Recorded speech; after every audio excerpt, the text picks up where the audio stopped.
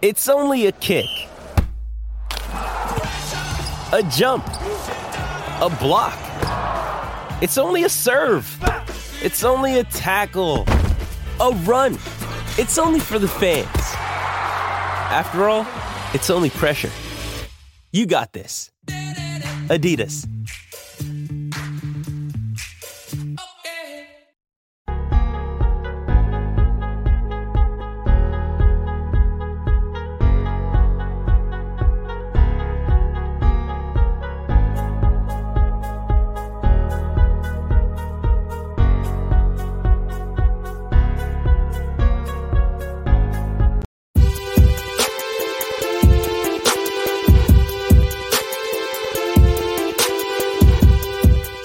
Hey, what's going on? Welcome to Talking Football with Ray, and believe it or not, my name is Ray, and I'm going to be the one talking football with you. Before we got to the show, you need to remember that we are talking about a kid's game that's played by grown men. So sit back, relax, don't take yourself too serious, and let's have a little bit of fun in 5, 4, 3, 2, 1. 0. What's going on, everybody? Welcome to Talking Football with Ray. My name is Ray, and that means I'm going to be the one talking football with you. Now, we're not planning on jumping through any tables today, but we will be joined by my guy Mario over from Hashtag Sports on this frigid, snowy Wednesday, December the 8th, 2021. If it's not snowing where you are, well, I hate you. If I have to suffer through the cold, then you have to suffer through the cold. Guys, I'm still dealing with this virus. Trying to get my strength back here. I'm hoping to be back on Patreon tomorrow, creating that exclusive content. But for the moment, I'm not even keeping up with my normal workload. However, I'm going to gut out this podcast because that's just the kind of guy that I am. Tonight, we're going to be chopping it up about a lot of different things. Going to get Mario's take on how bad has Sean McDermott made himself look this week. Was Jamal Adams the worst trade, or at least a top 10? Will Bears players be getting after Aaron Rodgers for the "I still own you" comments? Do the Vikings deserve to be favorites on Thursday Night Football versus Steelers, or am I just overvaluing everything that happened this weekend? We did our fan poll of the day.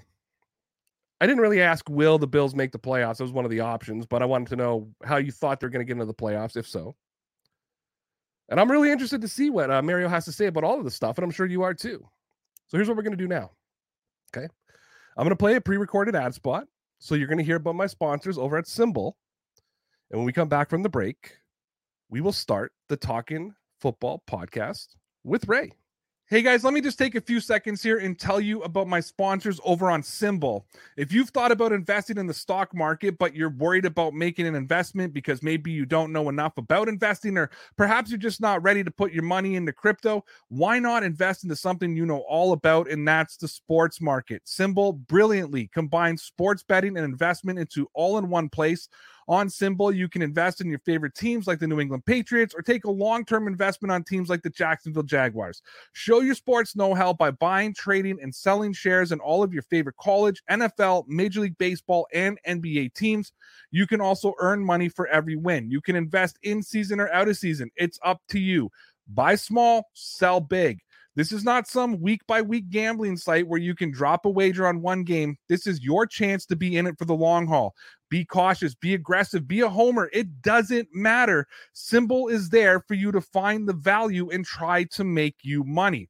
Symbol is offering an absolutely crazy promotion that I think they're insane for offering. However, click the link that I've left in the description and use the promo code DPN, and Symbol will allow you to make a completely risk-free deposit up to $500. Use the promo code DPN and your deposit will be risk-free for 90 days, meaning if you lose money, don't like the market, don't like the website, whatever reason, you can withdraw your entire initial deposit no matter what. So go check out what I think is the coolest gambling and investing site in the world. I've left the link to the Symbol website in the description below, so I suggest you go check it out and show the world your sports know-how and how savvy of an investor you really are. Go check out Symbol by using the link that I've left in the description, and make sure that you use that promo code DPN and make a 90-day risk-free deposit for up to $500. And we're back here live on Talking Football with Ray. We're live on Twitter. We're live on YouTube. And of course, you can find the content from all over the internet. Find me on YouTube, Twitter, Newsbreak, Patreon, all of the podcast networks, Anchor, Spotify, Apple Podcasts, and of course, the podcast and the blogs over at DeanBlundell.com. You can find my man Mario over there over at the Hashtag Sports YouTube page. Make sure you check out both my YouTube channels, Talking Football with Ray and NFL News with Ray. Make sure to come check out my content on the Ray Route Patreon page, www.patreon.com/DPN Sports. Links are in the threads and descriptions. No matter how you're watching, listening to this show, make sure you hit that like button. If you haven't done it already, follow me on Twitter, subscribe on YouTube, subscribe on the podcast. Totally forgot, we're also live on Facebook. You can subscribe over there. Mario, how you doing, man? I'm doing okay. It's funny to hear the stark contrast between your opening and then the promo spot where you had a healthy voice and you felt a little bit better, and now you're just back to, all right, thank you. Follow me at all my socials. And you know, I'm laboring. I'm laboring. Sound like the manager from Major League. I'm fucking laboring here, man. It's I'm like I said, I'm gutting this out. I'm behind. Trooper, I'm behind. I haven't delivered on fucking Dean Blundell. I haven't delivered on Newsbreak. Like, I've got a couple videos up. I didn't even write a blog today. Like, I'm just this. I tried to work this morning, and my boss just like, and I worked from home today, and she just like at 11 o'clock was like, take the rest of the day off. Like, you're useless to me right now. So I was like to say that to some of the Bills players on Monday. So I was like, all right, cool. Well, thank you. Thanks for the words of encouragement. So I'm hoping that, you know, they say 4 to 5 days is the peak, right? And today is day 5 since I started this, whatever I have. And I'm hoping that by tomorrow I maybe start to subside a little bit, you know, start to feel a little bit better. I don't know. We'll have to see how the cookie crumbles. But for now, I'm here. I'm alive. And my voice might be shaky, but I think I can pull this off for the next 30, 40 minutes, whatever we got here. Yep. And I want to start with a little bit of Buffalo Bills talk, if you're okay with it. Do that. I'm going to start by playing the Sean McDermott press conference, just about a minute, a clip of it. I'm going to before we get into it, and everybody knows once the banner's up, it turns PG. I don't want to say a fan of Sean McDermott, but I liked Sean McDermott. I thought that he was a fucking solid guy. The way he was out there holding Tre'Davious White's hand when he was injured and all that kind of shit. You know, he looked like a little bit of a gin-soaked, angry leprechaun on Monday night when he was screaming at the refs and whatever. But you know what? Belichick gets on refs. Coaches do that. I didn't hold that shit against him.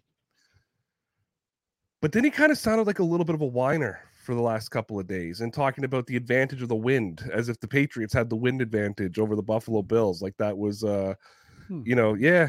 He talked about the wind definitely being a factor and leaning in the advantage of the Patriots. And I was like, well, build a better team then if fucking things like elements are going to affect you. And I don't know. I was disappointed, I should say. And he's been getting roasted on the national media. He's been getting Patriots media has been roasting him. And for the most part, Patriots media usually sides with opposing coaches. They hate Bill Belichick. You know what I mean? They would gladly Bill Belichick. But it was funny because as experts, analysts, players from around the league were all saying Belichick just sealed his deal for Coach of the Year. Yeah. Well, McDermott came out and said, well, let's not give him too much credit for this game. So my argument is, you know, tell me the coach that has the balls to have their quarterback throw 3 times. You know what I mean? Because if they lose that game, you got to understand what the narrative is going to be all week in New England. Absolutely. Right? Yeah. So let's listen to the clip. So this is right after the game Monday night. Let's listen to the clip that we got here. Let's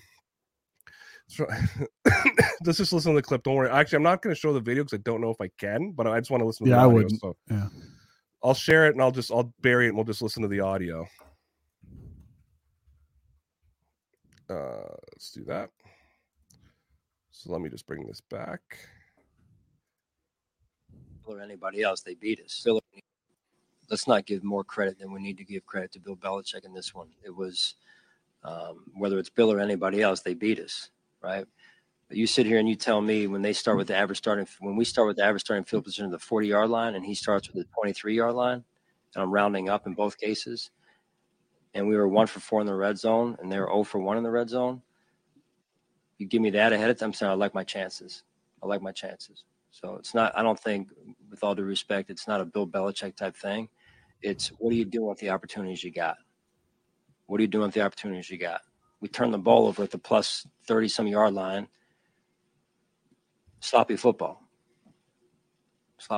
So I'm very comfortable in that situation. Okay, so let me talk a little bit about my thoughts on what Sean McDermott said, and then I'll get your opinion on it, right? Because he talks about he talks about the field position, which I think that even you can look at and know it's skewed by the fact of a lot of that field position came in the first quarter when that wind was howling and Jake Bailey couldn't kick it more than 15 yards. So it's not like your game plan put the Bills in field position. He talks about the turnover as of like, look, we gifted one of the Patriots, where the only touchdown the Buffalo Bills scored came off N'Keal Harry fielding a punt with his face, right? And that was the only touchdown the Bills were able to score. As I've said in the past, I think Bill Belichick is the only coach that would show the fortitude to say, I'm going to throw the football 3 times. And I've said to everybody that I believe if the Bills would have scored, he would have let him throw the ball. But the Bills never put him in a position that he had to veer from the game plan. Mm-hmm. And I'm going to say it. I feel like for those elements, the players and the coaches on the Patriots seem more prepared for that game. Like I feel like the Patriots showed up on the field and Belichick looked at Josh and said, throw the game plan out. This wind is insane. We're going to run the football. How much? No, we're going to do is run the football. Mac is going to, let's sit Mac. They could have sat Mac and played Brian Hoyer all night and just handed off the football. Judon said something like that. He said, everybody but Mac. Everybody but Mac, because all he did was hand off. So I don't know. To me, this seemed a lot like sour grapes. And then somebody reminded me when I was talking about this the other day that when Buffalo beat the Patriots in Buffalo last year, when Cam Newton fumbled the football, at the 10-yard line, and he goes, I'm going to go home and I'm going to enjoy this one for a few hours. And there seems to be, it's almost as if the Belichick and the Patriots, it almost reminds me of Rex Ryan in a way. And I'm not comparing McDermott to Rex Ryan, but that's the game circled on the calendar, and I think, so it sounded like sour grapes to me, number one. And then number two, I want to ask you, I'm going to say defend your coach or call him out. I'm going to give you the option to do as you please. And then number two, is that not the wrong mentality? Because this was your division coming into this season, meaning the Buffalo Bills. You should have the mentality of they're chasing us, not the other way around. And this almost seemed like sour grapes, like, we got beat by the Patriots again. So I know it's a division. I know it's personal. I know it's this, but McDermott seemed like a very different guy on Monday night. And I want to turn it over to you and give you the chance to defend, maybe do both, or just agree with me. So I'm going to turn it over to you. Well, I don't know if it's so much sour grapes. I mean, we've seen, maybe you haven't seen it being a Patriots fan, but coaches routinely will send messages to their team through the press conferences. We've seen Bill Parcells do it. We've seen, other coaches of that mold try to send a message to their team through the press conferences. Up until when the Buffalo Bills beat the Pats on that Cam Newton fumble, I don't think he's beaten them. So to finally get a win against the king, of the mountaintop was big, even though, 12 had left town. I mean, it was a big thing for the Buffalo Bills because last year, nobody saw them coming. This year, by the time that they played on Monday, it wasn't the Buffalo Bills division. I mean, it was still the Pats division because they're in the lead in there. So that was, I guess that's where I just have a little bit of a disagreement. Now, is it sour grapes? In 5 years, I have not seen this out of Coach McDermott for his pressers. He doesn't give you anything in his pressers. There's a joke around Buffalo where they say, oh, you're going to say Sean McDermott press conference bingo. What's he going to say now? Oh, we're going to try to prepare as well as we can and try to do this, try to do that. I think it could be a little bit of him hitting the panic button. Could be a little bit of him, because you got to understand the embarrassment just doesn't go to the Buffalo Bills organization. It goes to the head guy that's in charge. And what he said on there, he said, listen, maybe he's throwing a message to the offense and saying, listen, you started at the plus 40 and you do that. We said it on our post game, basically, Ray. We said on our post game, we said, listen, the Buffalo Bills had chances to win. It wasn't like the Patriots were overwhelming the Buffalo Bills. There were chances in that game. And you even stated in there and said, listen, that was the most stressful 4th and 14 I've ever had as a Patriots fan because you just never know.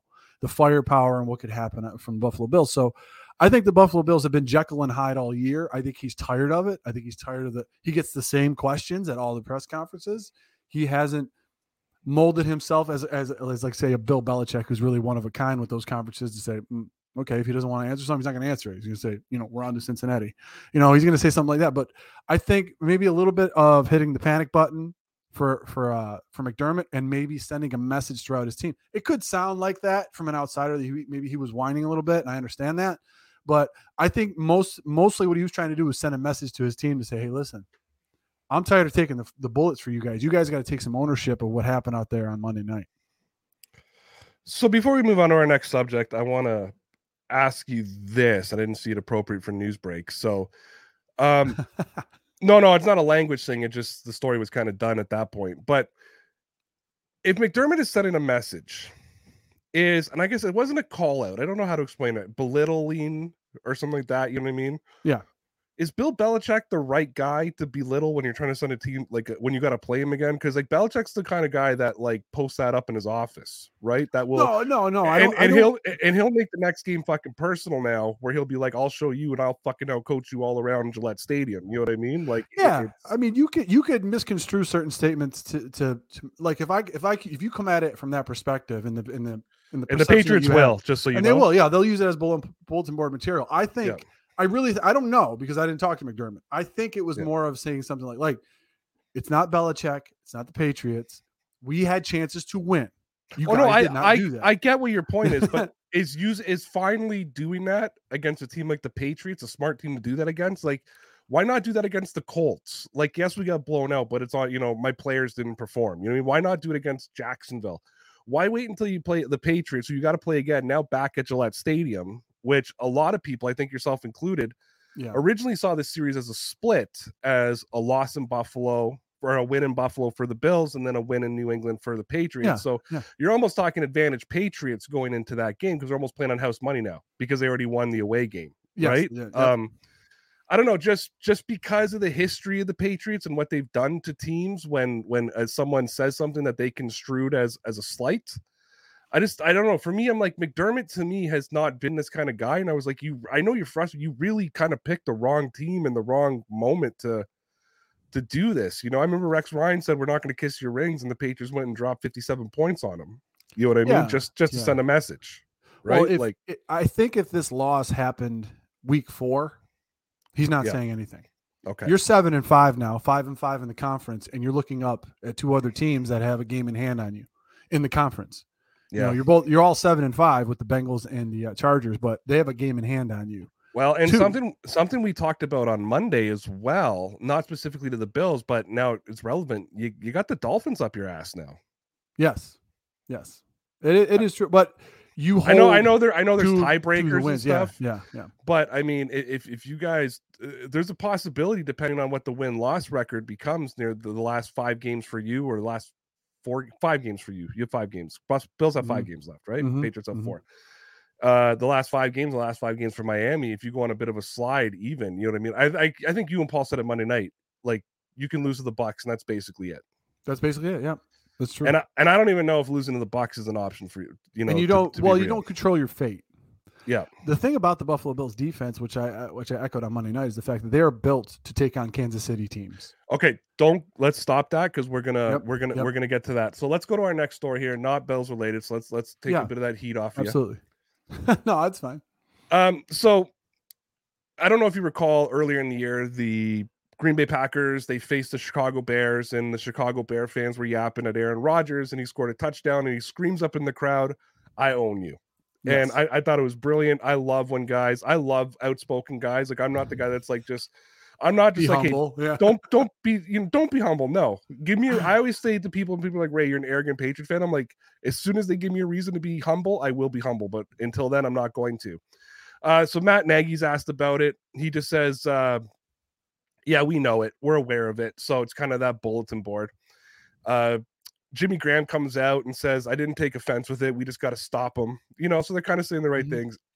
Aaron Rodgers kind of ignites it today. He gets asked about it. He says, I don't know if you can question a whole lot of what I said. If you look at the record, I have no regrets of what I said. I was saying it to the Bears fans, but look at my record. I have owned him. Mhm. I know there's no Khalil Mack, but I'm a quarterback whose offensive line is good, but can be shaky from time to time. I don't know if I want to be yapping like this as this week goes on. And I'm talking about the wrong story right now, so I'm just going to switch this over. But I got to ask you, do you think the Bears players are going to get after Aaron Rodgers this week? I believe that if it was a flag football game, they would be getting after Aaron Rodgers. I mean, the Bears currently sitting at 4-8 really have nothing to lose. They're not playing for playoff hopes, aspirations. They're just trying to take down Aaron Rodgers. And the official record is 20. Rodgers is 21-5 against the Bears, and that one of those losses was when he exited the game in the first quarter. He was 1 of 2 at that time. So a guy that has 57 touchdowns and 10 picks in 26 games over a 13-year career, 1-0 in the playoffs against them. A dangerous team is a team that really has nothing to lose like the Bears do. So they could just go and throw everything at the wall and see what sticks. Nagy, the Bears are going to be revamping a bunch of stuff this offseason. So a lot of these Bears players are going to try to put some stuff on film. Probably if they're in a contract year to either stay there for bigger money or go somewhere else. So I think a lot of those players are going to be getting after Aaron Rodgers. These guys are, competitors, and they're, like you said at the onset, they're grown men playing a kid's game, but they also have a lot of pride, and the Bears are going to come after Aaron Rodgers. I mean, the Packers really have everything to lose in this. They're still jockeying to try to stay up there and get the number 1 seed, first round bye and everything. So would I have done it? No. Maybe Rodgers is using the media too, trying to channel. I own you guys. Let's prove it again that I own the Bears. I don't know why you would want to pick a fight with somebody that you've beaten up multiple times, but hey, that's A-Rod for you, I guess. It is. To me, I just felt like, okay, you're not a linebacker. Like you're the guy the linebackers are trying to hit. Like maybe just that was just my thing. I said I love it. I love the arrogance. I love people that are out there, but I just thought maybe not the smartest. Okay, now let's get to this Jamal Adams story. And I got a lot here that I kind of put together. Yeah. And everybody knows who follows me on Twitter at DBN_Ray. I basically show you what my show is going to be based on the big long tweets I put out when I'm just screenshotting things and putting out information.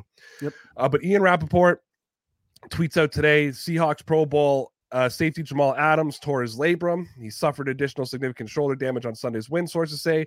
He's having season-ending surgery to repair it all. Same shoulder as last year. Surgery, a necessity. Adams will make a full recovery for 2022. Now, Dov Kleinman tweets, and I'm not usually a guy who, looks at what Dov Kleinman says and takes it serious, but he made some good points. He said Seahawks gave 3 draft picks and a player to the Jets for Jamal Adams, including 2 first-rounders. Mm-hmm. They made him the richest safety in the NFL history at 4 years, $72 million. Yep. Adams has 0 sacks this year. He's ranked 90th out of 97 in coverage, and he was in a top 10 in the run. I went over to PFF. His total defensive grade for this year, 60.1 for a $72 million player. His coverage grade, he's a safety. His coverage grade, 47.4. Let me tell you how crazy this is, though, okay? In 2018, PFF grades him at 89.8. 2019, 87.9. Here's his grades for 2020 and 2021. 2020, when he gets traded, 62.7. 2021, 60.1. So you gave up a ton of draft capital. You gave up a ton of money that you could have spent in your offensive line and protected your franchise quarterback who now wants to run out of town because he's sick of losing and he's sick of just being nailed all the time. Could this go down as one of the top 10 worst trades in NFL history? On obviously the Seahawks losing and the Jets winning this trade significantly? I don't know if I think this may be a little bit early to talk about this because you still got a couple other things. What's the first rounder next year going to be? Who's that player going to be? Will that player be a bust? Will it pan out for the Jets? If you look at it, like you said, once he got traded in the year, even though he had that PFF grade. Now I take PFF grades with a grain of salt sometimes because they're, you can either you know, you could say this, that, and the third. But I did look up I agree. PFF. Just so everybody knows, I Yeah. usually use PFF and Player Profiler. I refuse to Yep. give money to DVOA because they want way too much for DVOA stats. But I use Player Profiler, I use PFF, and I use traditional stats, and I usually use a combination. For the prep today, though, it was just the drop in PFF that I was looking at to go from an 87 and 88 to a absolutely. 60. That's what I was using it for. And I have the stats that I want to counter that with. Now, I just want to take this back to the Bills real quick. When the Buffalo Bills traded for Stephon Diggs, they were trading a first-round pick for a player that had 4 years left on his deal, and they can control that deal. So it kind of matched up as, you know, as you guys know, first-round picks are 4-year deals with a 5th-year option. So it was 4-year deals. He only had 1 year left on his deal when they traded for him. So you know you're going to have to re-sign him. In 12 games with Seattle, he had 83 tackles, 9.5 sacks, 3 pass defended, 0 picks. Then they extended him on that alone. They said, okay, what you bought was a $72 million linebacker. You didn't buy a safety. You got a linebacker. And with those statistics, over 12 games now, he had 9.5 sacks in 12 games. You got to extend it because you traded for him and you gave up all this capital. Now, the capital is the other thing I want to focus on was the fact that he gave up a first and a third. The Jets end up using that first traded with Minnesota and gave that third to Minnesota along with their own third for Elijah Vera Tucker. Now, he has graded out as 58th out of 80 in the pass protection, 17th out of 80 in the run for a 36 overall as a rookie. You know, he came from USC. So if you want to think about it in that respect to say, okay, they gave the first and the third that Seattle gave them to move up for Vera Tucker. Now, we don't know the book's still on Vera Tucker because he just played his first year. He was drafted 14th overall. They moved up from 23rd, which was the Seattle pick. But I think time will tell. Once we see what that first round pick in 2022 will be, then you could say, okay, this is one of the worst. This is one of the worst trades, you know, because you give up 2 first rounders, you thinking it's a quarterback. You don't usually give up 2 first rounders for a safety. I think Carroll wanted to grab some of that magic from the Legion of Boom and bring it back over. But, you know, Chancellor and that other maniac back there, I can't remember his name. Richard Sherman, Michael Bennett. The safety was with him. That was back there. It was Cam Chancellor and I can't. Earl Thomas. Those guys actually picked the ball off. Yes. So, like I said, if you graded him as a linebacker instead of a safety, I think it'd be a lot better. But right now, I just think it's trending toward one of the worst trades to give up 2 first-round picks for. But I don't think it's there yet because there's still some X factors that are out there. Little tidbit for everybody, depending on how Mac Jones develops over the next few years, there's a lot of strong rumors that the Patriots were going to take Elijah Tucker at 15. And when the Jets jumped to 14 to take him, that's when Mac Jones became their next pick. So if he turns out to be competitive and the Patriots are going to be that team, Bill Belichick apparently believed he could go with Cam Newton this year and they would look for a quarterback next year. Like he thought that Cam could be the guy for them. But when the Jets jumped, they went with Mac Jones. That's the rumor. Who knows? But that's the strong. That makes sense. Belichick, he loves his offensive. Like for him, his offensive line always comes first, right? And he's never had a draft pick that high. No. In a while. He's always in the 28, 30 something range. I think his last first round pick too was Nate Solder. He took in the first round, like offensive lineman, first round. Yeah. But yeah, he was going to take Elijah Tucker, and then they jumped. So he said, "Okay, we'll take." Then they took Mac. So I don't know if that's completely true. That's the rumor that's out there. But if it is, thank you, New York, because if Mac works out, you guys, you're the okay. So I do got more Bill stuff. So let's get through this last non-Bill story. Then we'll get to the fan poll, which I think you'll be okay with the results, which you can't see anymore. But have you heard back yet? I have not. You know what? So everybody knows. Yes. #sports Twitter account is suspended. Yep. Because Mario told Connor, and you all know Connor, they were going back and forth about Bass and Folk, and he told Connor he was going to murder his bloodline, and the AI caught him and suspended their account indefinitely. Connor has started a free hashtag campaign. He's talked to Jim from MySpace. Tom Tom from MySpace to get it done. Yeah. Connor's beat up about it. Connor, like he messaged me that night when I told him. He's like, no, that's bullshit. I thought it was hilarious, but yeah. So hashtag he liked the tweet too. That was the funniest thing. Him and I were like, I called him the next day and it came up in our conversation. We were laughing about it. And I was like, yeah, I'm like, you got him suspended over fucking kickers. All right, let's get into this final story before we get into our last two Bill stories. Yep. So I don't know if I'm overvaluing what happened this weekend. The Vikings losing to the Lions and the Steelers beating the Ravens because divisional games and all that kind of stuff. I know weird stuff happens. Yep.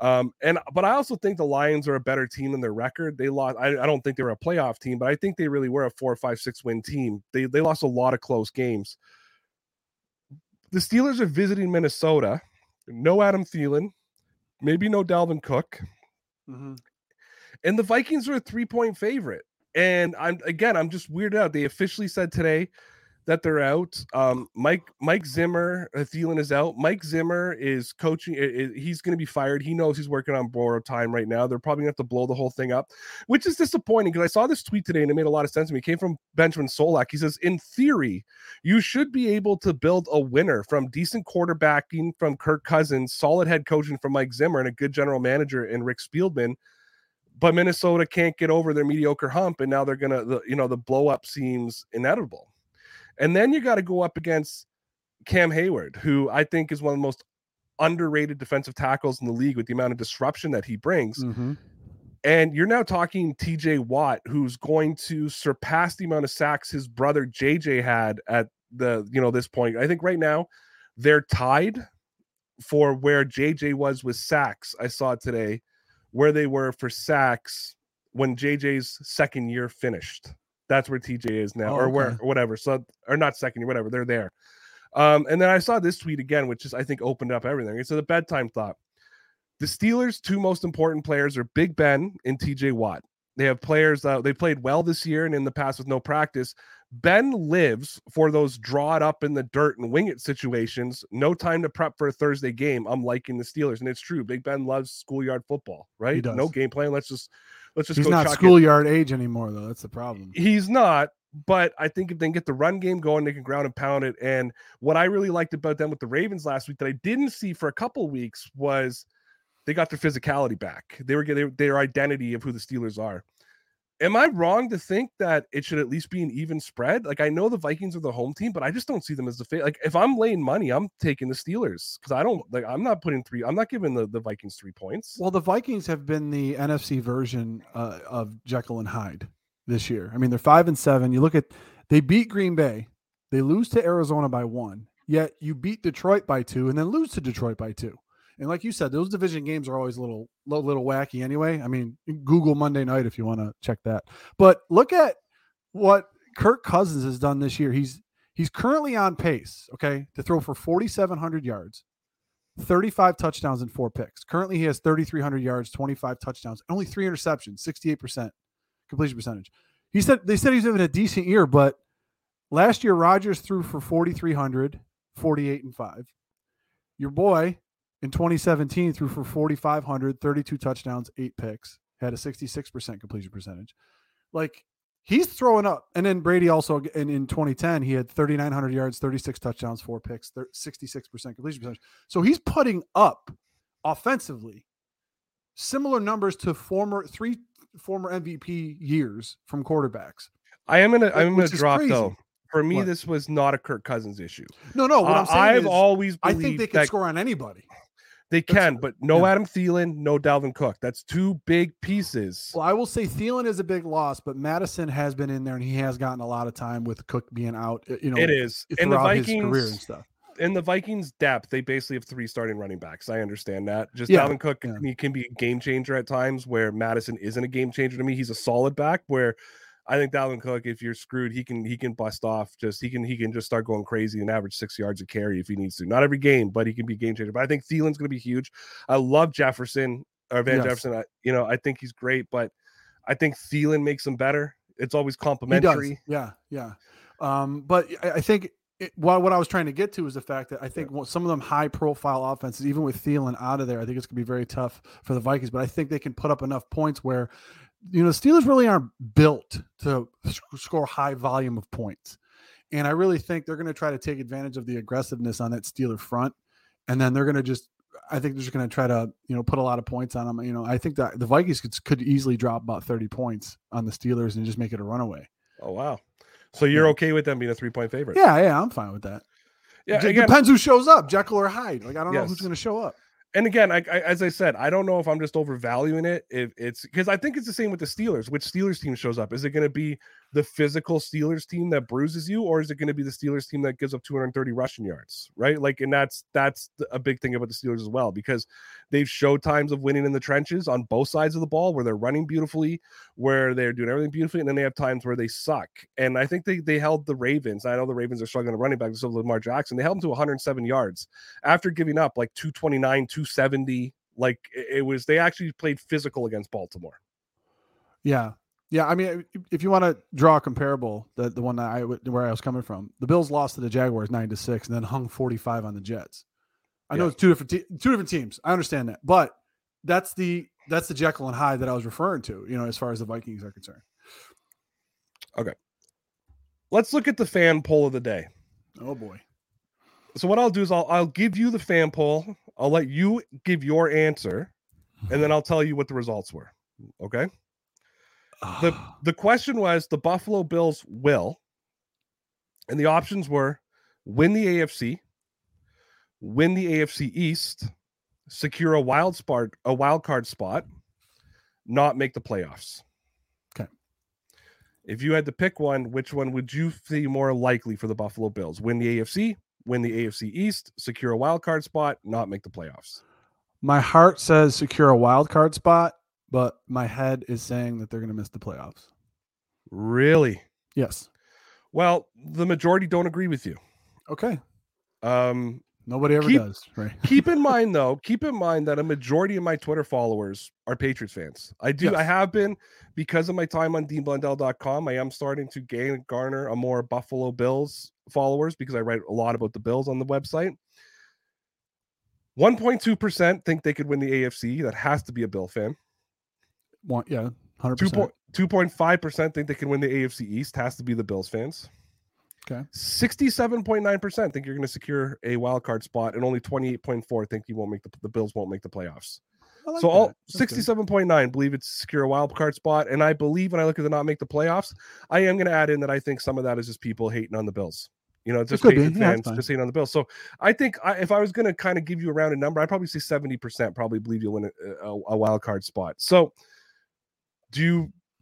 I know so I'm really interested now. You say your heart says secure a wild card spot. Are you just in purgatory at the moment because of Monday night's game? Or I could be a little bit of a prisoner of the moment, Ray. I know that could probably be something that's going on right now. And maybe some of those Patriots fans are the prisoner of the moment, talking about, maybe voting against it. They won't make the playoffs, but you dug yourself a great big hole here. Now, if I could try to run it by the numbers, here's what I did. Bills are 7-5. They're 5-5 in the conference, which is the worst thing to be right now. You got the Bucks, Panthers, Pats, Falcons, and Jets.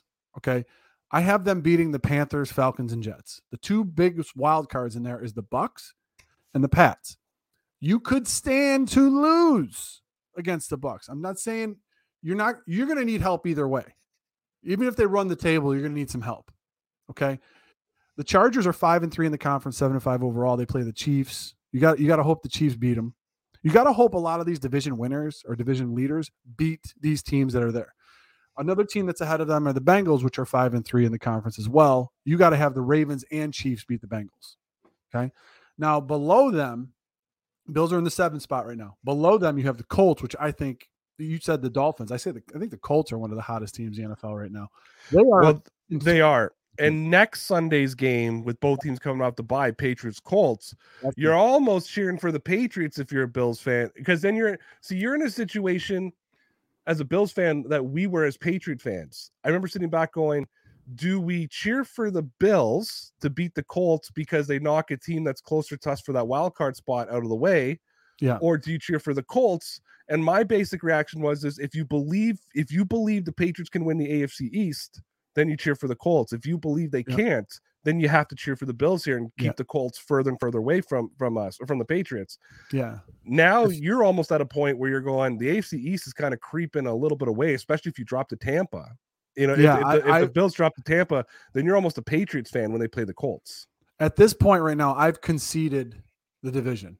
This is where I'm coming from on this. I've conceded the division. You were definitely prisoner of the moment. You were definitely prisoner of the moment. Well, but then you look at it. The Colts also have to play. They have to play the Pats, and then they're at Arizona, which is going to be tough. Yeah. And then the Steelers, who are 4-4 in the conference, still got one less loss than the Bills. They got to play the Chiefs. We just talked about them playing the Vikings, and they got to play the Titans. So those are the two teams behind them. The two teams ahead of them, they both play the Chiefs, and the Bengals play the Ravens. So in that respect, you're not going to have the comfort of playing in your own house, which the Buffalo Bills are 3-3 at home this year anyway. So it's not like it's an advantage. We saw what happened playing at home with the wind, with Buffalo's reluctancy to throw into that wind in a couple of those passes. The back shoulder throw to Diggs was the one that on a clear day, I think he catches that, but I just think the wind took it. But the point is the Bills, we were talking about this against the run. Can they do anything against the run? They play teams that are 25th, 16th, 6th, which is the Pats, 28th and 31st in run offense. Don't go too heavy into the run. I'm not. I just wanted to say that, but that favors them because they are built more to cover teams in the receivers in the pass. But then you look at that wild card of Tre'Davious White's not there. So how is that going to be? This week's going to be the test and how that secondary is going to adjust without Tre'Davious White. So let's look a little bit at that Buffalo Bills run game. It's been talked about a lot. I'm going to I have a lot on it here, and then I'm going to kind of give you what I came up with, and then I'm going to let you go. But every commentary, analysis, and everything I heard this week has been about the Bills' run defense. So Shannon Sharp says, quote, "The running game and the defense is why they won. Obviously, considering the Patriots, people will say Belichick took the ball out of Mac's hands, but why throw it if you can't stop the run?" Obviously, referring to the Buffalo Bills. Good Morning Football comes today. Kyle Brandt says, "I think it was soul crushing. I don't think it's season ending. The Bills aren't out of it, but they have to figure out a way to stop the run." Over on ESPN, Marcus Spears says the Patriots dominated the run game against the Bills, and it gave Marcus Spears flashbacks. Quote, "All I saw last night was a team that couldn't stop the run. I was having nightmares. I've been there." Now you're going to go up against Tampa Bay. The Buffalo Bills are going to go up against Tampa Bay, and I'm sure a lot of people are thinking like, well, you don't have to worry about the run game there. It's Tom Brady. He's going to be throwing to Mike Evans. I'm not sure about Chris Godwin's availability for this week. I haven't seen it yet. I know he got banged up. But you still got Gronk. You still got a lot of weapons that are still on the field. However, even though he's not having a Pro Bowl type season, Leonard Fournette is still a guy who at times can put some damage on you. Ask the Indianapolis Colts. Ask the Miami Dolphins, where he averaged 5.9 and 5.6 yards per carry. He's still averaging 4.4 yards per carry. So if the Bills were to say go all out and take the pass away from them, Bruce Arians could turn around like they did against the Colts, where the Colts were really kind of good at kind of neutralizing the passing game, and he turned into what they call playoff Benny, right? And playoff Lenny, hand the football off to him and just watch him run down your throat. As a Bills fan, how much does that concern you? And even down this stretch, you may not be going up against those run-heavy teams, but you could have to. The Bills could have to face the Patriots again, or heading into the playoffs. In the playoffs, how do the Bills, when you look at this makeup of this roster, and you know it better than anybody I'm going to have on here, how do you consistently? Because you went from being one of the best run teams in the defenses league, which you always said was unbalanced. You said it was a little, the stat was skewed. Yeah, how did you go though how did the Bills go from being there to the Colts and the Patriots, two run teams? I mean, just Mac Jones threw 3 passes, and Jonathan Taylor made you look, made dummies out of your defense. How do you guys stop that? Notwithstanding the win from Monday night, Belichick knows how potent this offense is and how they could score at will. The one thing that the Buffalo Bills have to try to do, and how they were quote unquote built, is the fact that they're built to put up points to make other teams one-dimensional to throw the ball against them. Okay. However, when you do that with the Bucs, they can throw the ball. They can pepper the ball around the field, and they can score on you at will. The Bills, in order to try to take Fournette out of the game as far as a running aspect, have to get up and have to get up early, and they have to try to score tons of points, which they haven't done. That's why I said that it was skewed initially with their run defense, was because teams weren't running on them because they couldn't. You look at Houston, you look at Washington, you look at all these teams that would probably want to run the ball.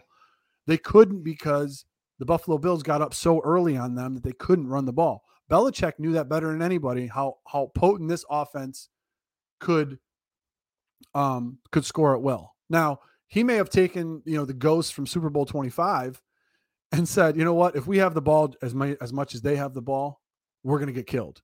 So he purposely, ran the ball because that's where the weakness of the Buffalo Bills defense is.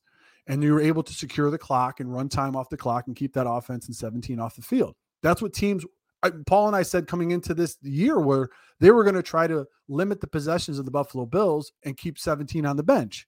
Well, how do you do that? You run the ball. Buffalo Bills equip their defense to play the pass more than the run. So unless you plan on coming out and, scoring 14 on your first 2 drives to try to put a little bit of pressure on the Bucs, it could be a very, very long day. But for the Buffalo Bills, that's why I kind of, you're between a rock and a hard place. That's why I had a loss going to the Bucs, especially with Tre'Davious White out and all those offensive weapons they have. And then, going through, you play the Panthers, who don't have McCaffrey, and they're 16th running the ball. You got to play the Pats again. So you got to try to flip that game. A turnover, which the Pats don't do. You got to try to get up early. And then you got the Falcons and Jets, which are 28th and 31st running the ball. So that's why I kind of tailored my wins toward that with the Panthers, Falcons, and Jets. But, to kind of put a nice little bow on this is the fact that you got to do something before the playoffs, because if you look at the teams that are going into the playoffs, they have excellent running backs. Look at the Ravens, for crying out loud. You expect the Buffalo Bills to go into the playoffs and play against the Ravens, even though they beat them last year, and you expect to stop the run in the playoffs? Like, this isn't the 2005 Colts where they were 32nd against the run in the NFL and then end up becoming the steel curtain. That's not how this works. So I don't know. So that's it for my major stories. Before we wrap this up, I do have a couple kind of quick rapid questions I want to ask you that I thought about a couple times this week. Was it a mistake for the Bills to defer after winning the coin toss on Monday night? Because I thought about it when it came down to the crunch time, and the Bills were working the field, and you talk about that Stephon Diggs throw basically couldn't work the right side of the field because that was what was happening with the football. Do you think that it was a mistake to defer, and that they should have deferred to the Patriots and had control of field possession in the second half rather than getting the ball in the second half? Well, they had the ball in the first quarter. So I think their thought process was, they kicked off in the first quarter. I'm saying they kicked off, but they had the wind. They had the wind at their backs in that respect. So you knew that the Patriots were going to have it in the fourth. So I hope my guess is that they were going to try to go with the formula that has been working all year and try to get up early enough on the Patriots with the win, 15 minutes with the win. Maybe you go up 10-0, maybe you go up 14-0. Who knows? You don't expect the field and the score to flip where you're down 8-0 on a 60-yard touchdown run. Mm-hmm. And, because they were loading the box up. They were linebackers were over pursuing. That's a whole nother story. But the point was, I think the Buffalo Bills wanted to try to make Mac Jones throw the ball into that wind and make him throw for the rest of the night, which you detailed and said they never made him throw. They never made him to have to be a passer. The game was so tight the entire game. Run was always on the table for the Pats, and 222 yards later, after 49 carries or whatever, we saw the result. Now, here's an interesting coaching strategy that I thought about this week. And Belichick made mention of one other thing, and it made me go further. So despite the wind happening, we saw Josh Allen throw the ball 30 times. Yeah. Right? Now, however, I understand that this is going to be a week 15 game. There's 13 weeks of tape for both teams prior to this game. There's lots of tape to watch. This film, as you said on your post game, is getting thrown out. The Colts aren't looking at it. However, there's big thing, and I'm wondering, especially when you have divisional games, because one of the advantages of game 2 is you played game 1, right? Yeah. How did they attack us here? How did they take advantage of this here? How did they take us there? Prior to that game, you and I talked, how are they going to attack how are the Patriots going to attack the Bills without Tre'Davious White, right? Like, how are they going to attack that side of the field? The Bills didn't see that. The Bills know nothing. I mean, against them, they know from the tape, but they know nothing about the Patriots passing plays. You know what I mean? Like, Nope. the Patriots pass offense that they would have had ready for that game could be the exact same pass offense they bring into the game in Gillette Stadium, which I still expect to be a run heavy game for the Patriots. Yeah. But the Bills did show Bill Belichick in person. And I think as a coach, seeing it against your team to not against your team there's a difference. Not necessarily how Josh Allen throws the ball. We all know how Josh Allen throws the ball. Josh Allen is a machine, but routes, you know what I mean? How the guys run the routes, the tendencies to this or that. Do you think that's advantage Belichick going into the second game, that the Bills didn't even see them pass it? You know, they saw 3 passes against them and all they saw was run. And the Bills kind of did tip their hand a little bit to what they want to try to do against the Patriots defense.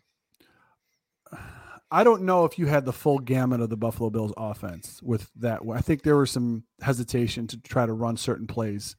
I didn't see the entire gamut of the offense, and obviously I watched the Bills all year. I didn't see – there were certain plays that Matt Breida had 1 carry for 3 yards, and then he got yanked after he fumbled. So he has been an integral part of some of the explosive plays that the Buffalo Bills have had over the last 2-3 weeks. So – I think it may be an advantage for the Buffalo Bills because you've seen every single run play that the New England Patriots will probably try to bring into Gillette Stadium. It's in that funny, respect. and I'm sorry to cut you off. It's funny you say that. Excuse me. But I rewatched the game. Mm-hmm. You didn't. The Bills didn't see close to even what the regular the Patriots ran up the gut strong football for most of that game. That's not the Patriots run game. That's the thing. Like, I rewatched that game. He attacked the weakness. That's what Bill does. You guys know that better than anybody. He attacked that was the weakness of the Buffalo Bills defense. Somebody tweeted out the Tecmo Bowl 4 plays and said, this is what the New England Patriots beat the Bills using. They do. What you saw a little bit was in the first quarter on a couple of the end arounds. You know what I mean? The jet sweep. Yeah.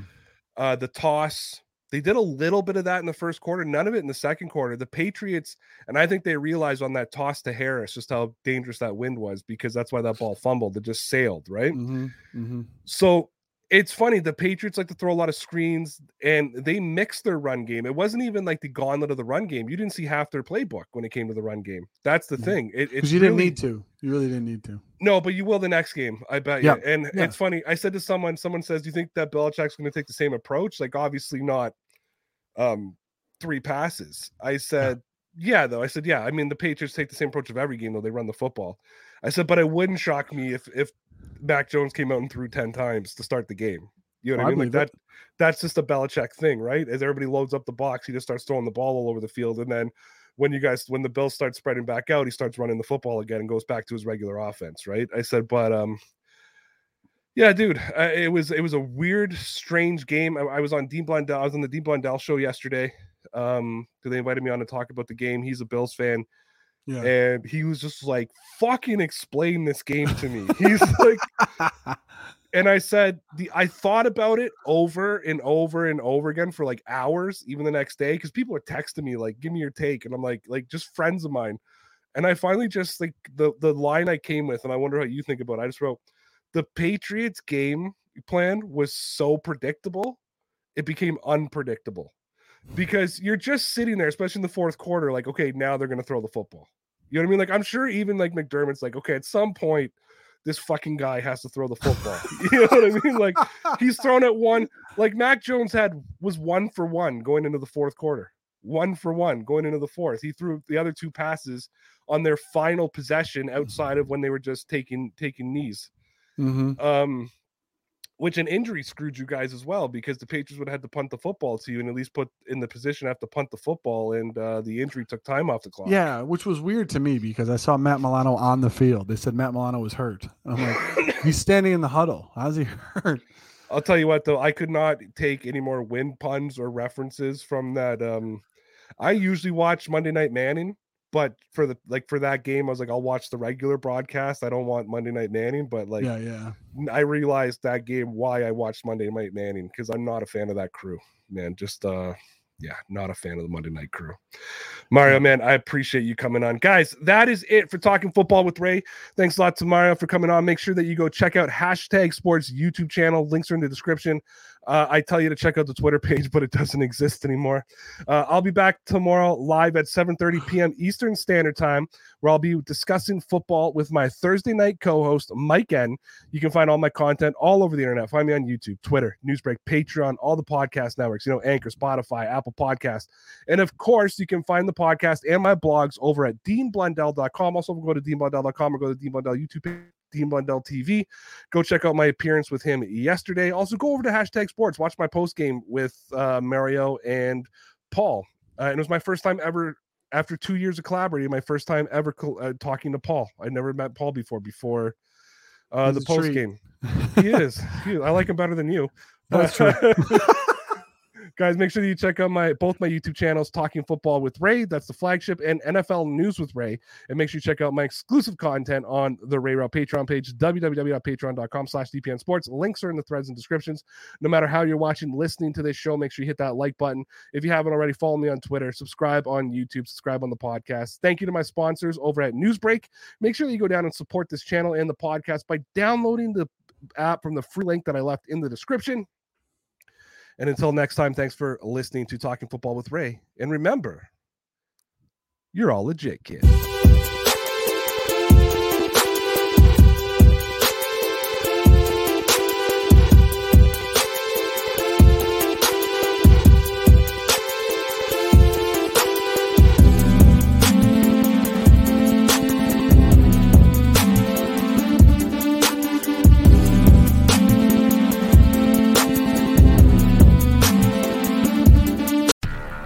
Do, Did, Will, the Story of People podcast is now available on the Crier Media Network. The first 5 episodes are here and feature some incredible guests that fit into one or all 3 of those categories. Ready? Tara Sloan from the San Jose Sharks Undercurrent podcast at NBC Sports. Marianne Iveson from Iveson Voice and the Let's Take This Outside podcast to talk about the world of outdoors as well as voiceover land. Ariana Hunsicker, future Canadian Paralympic swimmer, already winning tons of awards for this country. Scott McGregor from the Hot Wallet podcast to dumb down the world of crypto, Bitcoin, and NFTs so you don't have to. And Jackie Holowati from Climate Pledge Arena in Seattle, Washington, the first net zero carbon certified arena on the planet. Wherever you get your pods, wherever you watch your pods, and on the Crier Media Network. The Podcast Super Friends is a monthly meeting of 5 podcast producers. Hi, I'm Catherine O'Brien from Branch Out Programs in Baton Rouge, Louisiana. I'm John Gay from Jag and Detroit Podcasts. I'm Matt Kundle from the Sound Off Podcast Network. I'm David Yaz from Pod 617, the Boston Podcast Network. And I'm Johnny Peterson from Straight Up Podcasts. Together, they form the Podcast Super Friends, an alliance of podcast masterminds sharing best practices, insights, and discussions to help make you a better podcaster. Follow or subscribe to the show on Apple Podcasts, Spotify, Google Podcasts, or at soundoff.network.